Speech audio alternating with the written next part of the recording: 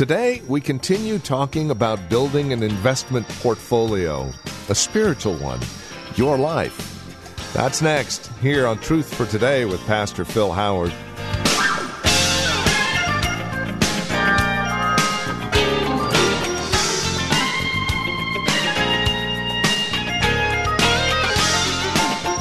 We take our finances and we invest them, and we diversify a little bit here, a little bit there, in hopes that it will all cumulatively grow. Do we do that with our lives? And how do we do that if that's our desire, which we pray it is? Well, that's the subject today here on Truth for Today with Pastor Phil Howard. How to invest your life. That's the subject out of Galatians chapter 6, verses 6 through 10. Let's catch up with Pastor Phil now and today's broadcast of Truth for Today. I met with elders and deacons yesterday morning. We met at 8:30. We left at about 12. You know what? Most of all of our elders and deacons are laymen. They're on jobs. One of our deacons didn't make it. And we prayed with him today. He said, pray. He sat on the couch in my office. He said, I just worked 70 hours this week. He said, just take the grace of God to keep me going. I'm exhausted, but I want it to be with you. Do you think God sees these men serving? Helping the pastor overlook all the affairs of the church? Thank you, elders and deacons. You're a grand group of men. You love God. All these worship ministries, they meet here, 7:30, a lot of Sundays. Bill Smith does all this stuff free. We don't pay them a dime. They're crazy. They ought to get paid. I think of Christy Day. She was trained with another gal to sing opera. She was trained to sing highbrow. She can do it. When we dedicate this building, she sang with one of our brothers, and it was crescendo. It was powerful. The gal she was trained with is on the professional circuit. She asked Christy, says, what do you charge for your voice when you sing at the church? She said, oh, no, I don't charge. He said, you're crazy. We were trained to be good, and we're trained to be paid. I was with Christy in Brentwood, Tennessee, at a music conference where she wept for a week as God shrunk up the prima donna in her heart and turned her into a servant. My voice isn't for sale. I give it all to you, Jesus. I'm going to sing for the glory of God. I'm not going to charge a song to sing about Jesus and sue you if you use it, because that's how I make my living. It's like that, that song leader said, God gave me this song, and I'm going to sue you if you use it. Do you do anything for God that's not connected to money? What are you sowing to? Are you serving? Do you wash anybody's feet for Jesus? Well, I'm above that. That's your problem. You're living after the flesh right there. You're living for yourself. I was kind of amazed at Katie when the woman came here for women's ministries. Here, Katie, been on a fast track education, got her bachelor's, went to Dallas, did a master's in 3 years, which is, let me tell you, you do good to finish it in 6 years. It's no Twinkie program. Worked in different churches, looking for a place. The thing that turned her into water and took all of her ambition when she found out she could just help neglected women in the third world. She wasn't for sale. She wanted to know what she could do to bring Christ to needy women. Does God ever grip your heart to sow to the Spirit? When I asked Carolyn to marry me, I was 64. The earth's crust was just hardening. I remember saying to her, I said, all I can offer you, Carolyn, is loyalty, for I have no money, and the people I preach for will pay me no money. She knew that because her grandfather was a poor preacher, and her uncle took a church for $50 a week. We knew ministry and money didn't go together in those days. We were in the poor side of the church. I said, I just promise not to run out on you. I just promise that whatever we have, we'll share. but I feel I must preach and teach, though there's no money there. But I think it's worth it. And my first full-time job was $250 a month for 60 hours a week. That's 240 hours a month for $250, and they took the tithe out of it before they paid me, so they paid me $225. You know what I did? I taught 14 units daytime, 14 units night, and thought I was in heaven. What did she do? She went to work for Lawrence Radiation Labs so she'd keep her husband free, teaching at a school that had no money to pay him. Oh, what stupid financial fools. No, please don't feel sorry for us. There are students from there still pastoring, still praying, still resting their salvation on the grace of God. There's a lot more to life than sex, food, and money. It's sowing in the things of the Spirit and reaping things that are eternal. Think of the Andersons. John had the money. Down there at Houston, he was a wheeling dealer. He probably was giving more money to drugs than you give to this church.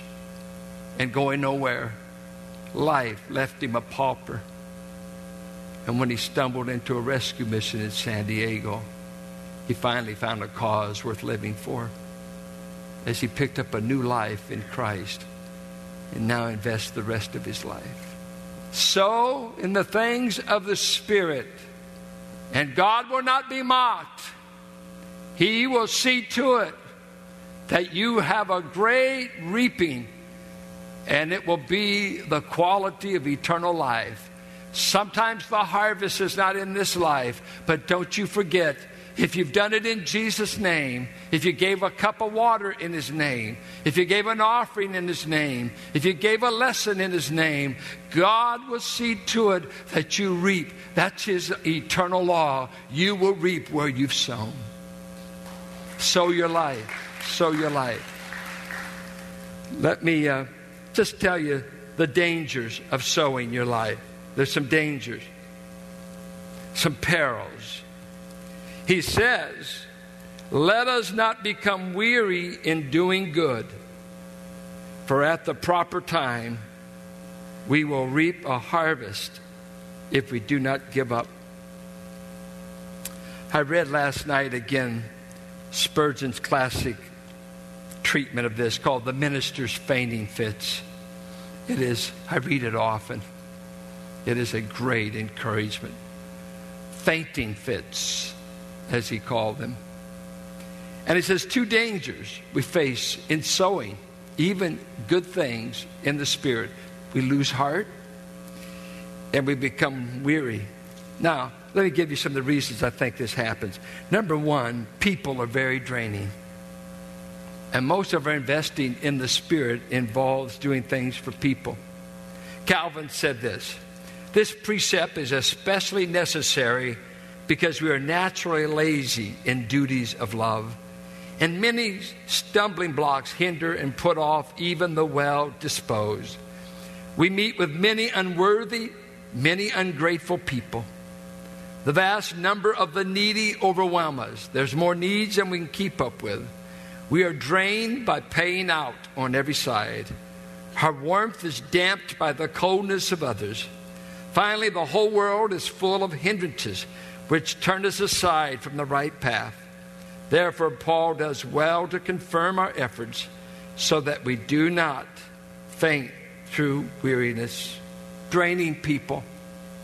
I think the second thing is delayed results. Why so long? There just seems so much crop failure. You know, I long to see people saved, but in a pastorate such as this, I don't see 3 people a month saved from my preaching. Sometimes I'm glad that you just stay awake. I don't know what it's accomplishing. I sow. I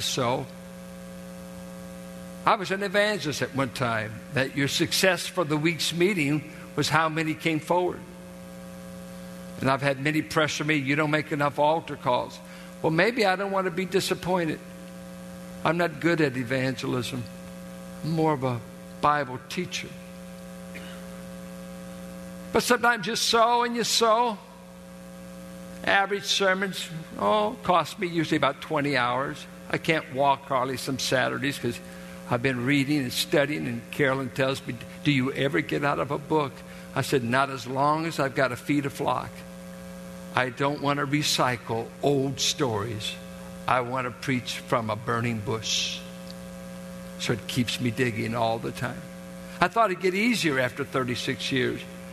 But now it takes me twice as long to read because I fall asleep while I'm reading. And all you over 60 said, amen. Let's show a little mercy around here. But you know what? Sometimes the harvest. William Carey, when he went to India, was there 7 years before his first convert. And finally, he had a convert after 7 years. A Hindu man came to Christ, and William Ward, who was there, he wrote when he saw him baptized, he said, "Ye gods of stone and clay, did you not tremble when in the triune name one soul shook you from his feet as dust?" I saw a Hindu man say goodbye to all of his idols in one baptism fount, baptized in the name of the triune God. Sometimes it takes a long time to have any fruit. That's the way some of you praying wives feel. You've been waiting on your husband for years. You wonder, will it ever happen?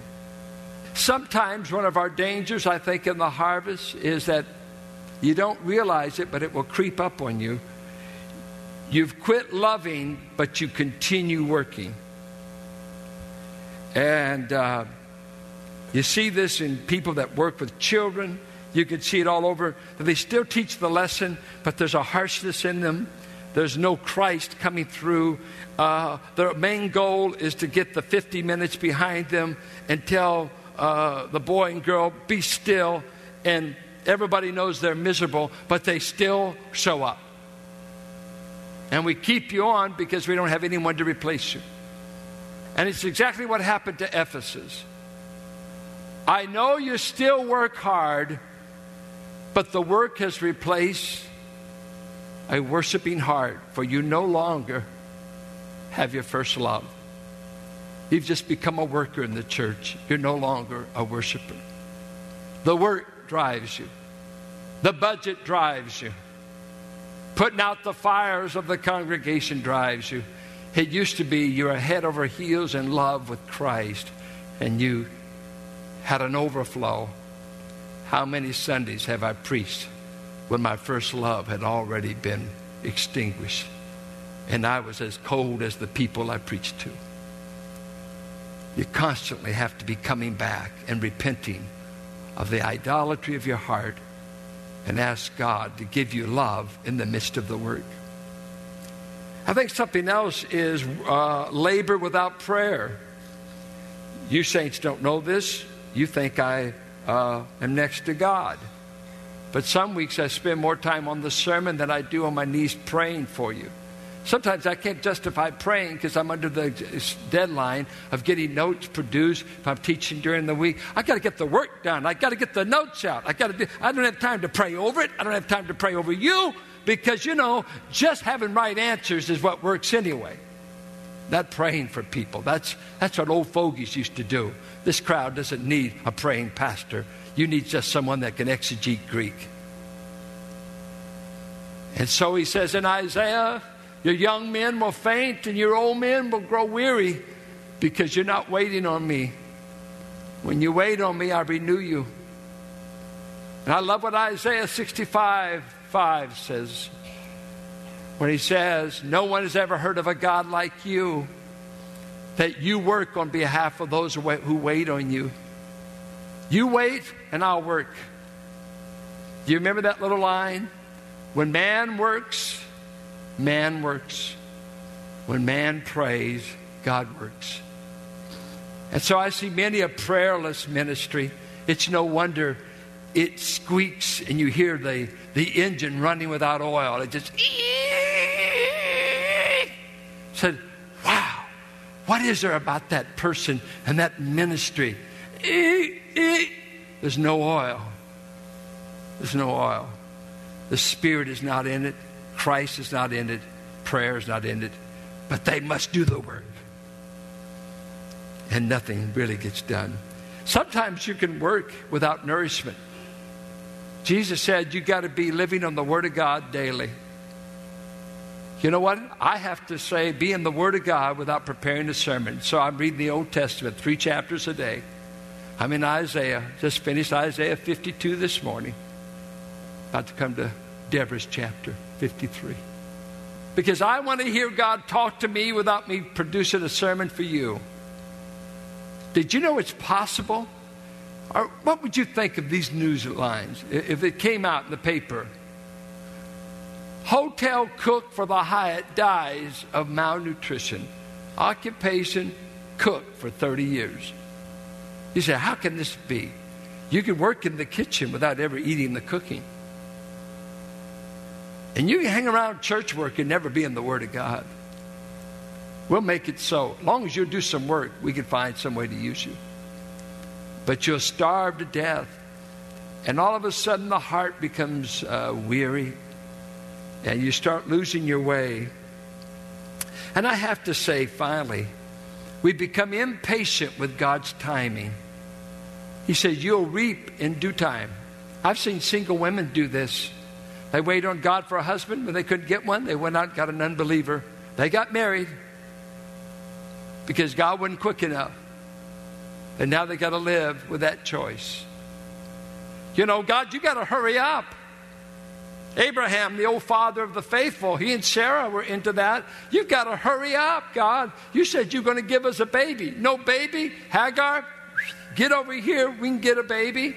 Yeah, you're going to get a baby and you're going to get a lifetime enemy. Because you're going to father the Ishmaelites. And they're going to hate you forever. Wait on God. Wait on God's timing. And if you're here today and you're weary and you're losing heart, Jesus said, I would that men pray and not lose heart. Same word. I must say, you're not weird. You just must be investing your life. And part of the toll of it is weariness, loss of heart. I cannot tell you what one negative comment does to me in the church. I quote Spurgeon. He said, a year's worth of labor can go up with one traitorous act by Judas or one Ahithophel who counsels against me. He said, one disgruntled spirit that turns to tear on me can undo 6 months of labor at my church. It's a dangerous thing to preach to a bunch of people who all of you can get in the flesh this week and work nothing but havoc. So we must look to God to see that we don't lose our own heart. Especially in these days when I see relativism, truth doesn't exist, hedonism and the love of pleasure, and people too busy trying to survive life, and we want to run the church on volunteers whose tongues are hanging out, exhausted raising kids and putting in 50-hour weeks in commuting, and we wonder where the volunteer army, where can we get them? And the younger they are, the harder they are to recruit. Because we fight the weariness, but let me say, you can only invest in one of two fields, the flesh or the spirit.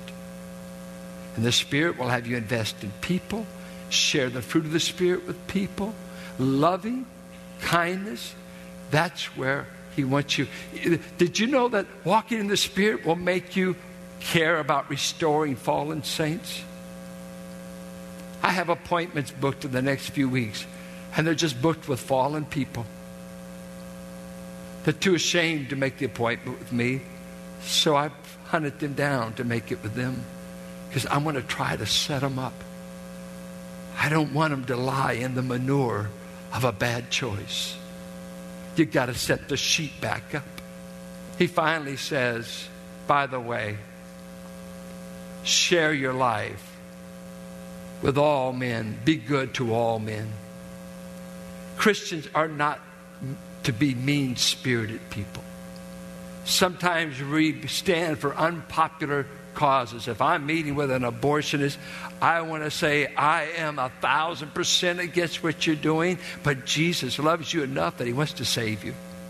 Be good to all men, even your neighbor. But they're not Christians, maybe all the more. Wait till a Christian moves in. Some of them never mow the lawn, you know. They get rowdy. And then you can't sue them because you're a Christian. So always pray for an unsaved person. You can sue them. Be good to all men. To the unsaved people you work with, know you love God and that you love them. It's not enough you tell them how many services you attend. They see the spirit you bring to that job. They see that you don't care their mother died. You don't care they just had a baby. We could be the most impersonal, pompous, self-righteous crowd in the world. No, the Spirit-led life will never make you above people. It will make you care for people. I see some of you don't like people because you're not Spirit-led. You got a lot of stuff in you, but it's not the Spirit. The Spirit makes you love people. I have to say this. I close. I loved it in my dad. He loved people. We used to shop in Richmond, downtown Richmond on 10th and McDonald. Did anybody ever shop? Pat, you did? We used to shop down there. At Saturday, all the Okies and the Arkies hang out downtown Richmond. And others, really. You just gathered. We walked those streets. We went to the Fox Theater, UA, Arts Record Shop. How many? Man, Dave Smith. You got to be the old time folks. You got to be the vintage people in this church. We grew up here. You're on our turf, baby. Don't mess. We're Richmond folks. That's where we grew up. It wasn't always the hood. It used to be safe. And we'd go down there, and I used to get tickled because it'd be my dad, Hazel, and my mom. And my poor little short mother, my dad and Hazel would just leave her in the dust because she was short, and they could walk like, they ran like deer practically. And they'd get around. But all of a sudden, my dad would be engaging these different people on the street, and some of them you wish we didn't know. Because we went to some of these backside, poor churches. They weren't impressive. Hazel, now I can't tell the second service because Hazel will be here, so you're getting this free. They would rush on. They'd rush on because they want to shop and they didn't want to. But old LJ, he'd engage them. And he would ask them, how's your journey coming? It was always God. Have you been reading over there in Hezekiah? See, you don't even know there's not a book of Hezekiah. See, you took it hook, line, and sinker. He'd get talking the Bible with them and everything. And my mom would say, Lawrence, we don't go downtown for you to engage all these folks. We go downtown to shop and enjoy. And that Sister Jones, I'm not too sold on her anyway. And Brother so-and-so, well, I think he's kind of half here. And she'd have an opinion because she was Irish, you know. Got to blame it on something. Straight shooter. But my dad was afflicted with loving the saints. What about you? Are you a diseased saint? That you're still bitter about the last hurt and you've never healed up enough to ever love again? I want to tell you, I hope your last days and the rest of your life will be spent loving God and loving people. And this is Truth for Today with Pastor Phil Howard. As we conclude our time together today, we would invite you to contact us if you have questions, comments about the broadcast.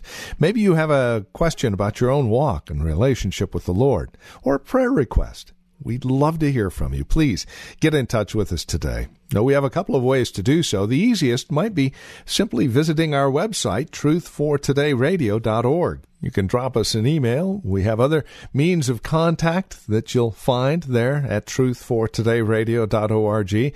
We also have a lot of resource materials available for your growth and relationship with Christ. Our design and desire is to see that you grow in Christ, grow according to His knowledge and grace.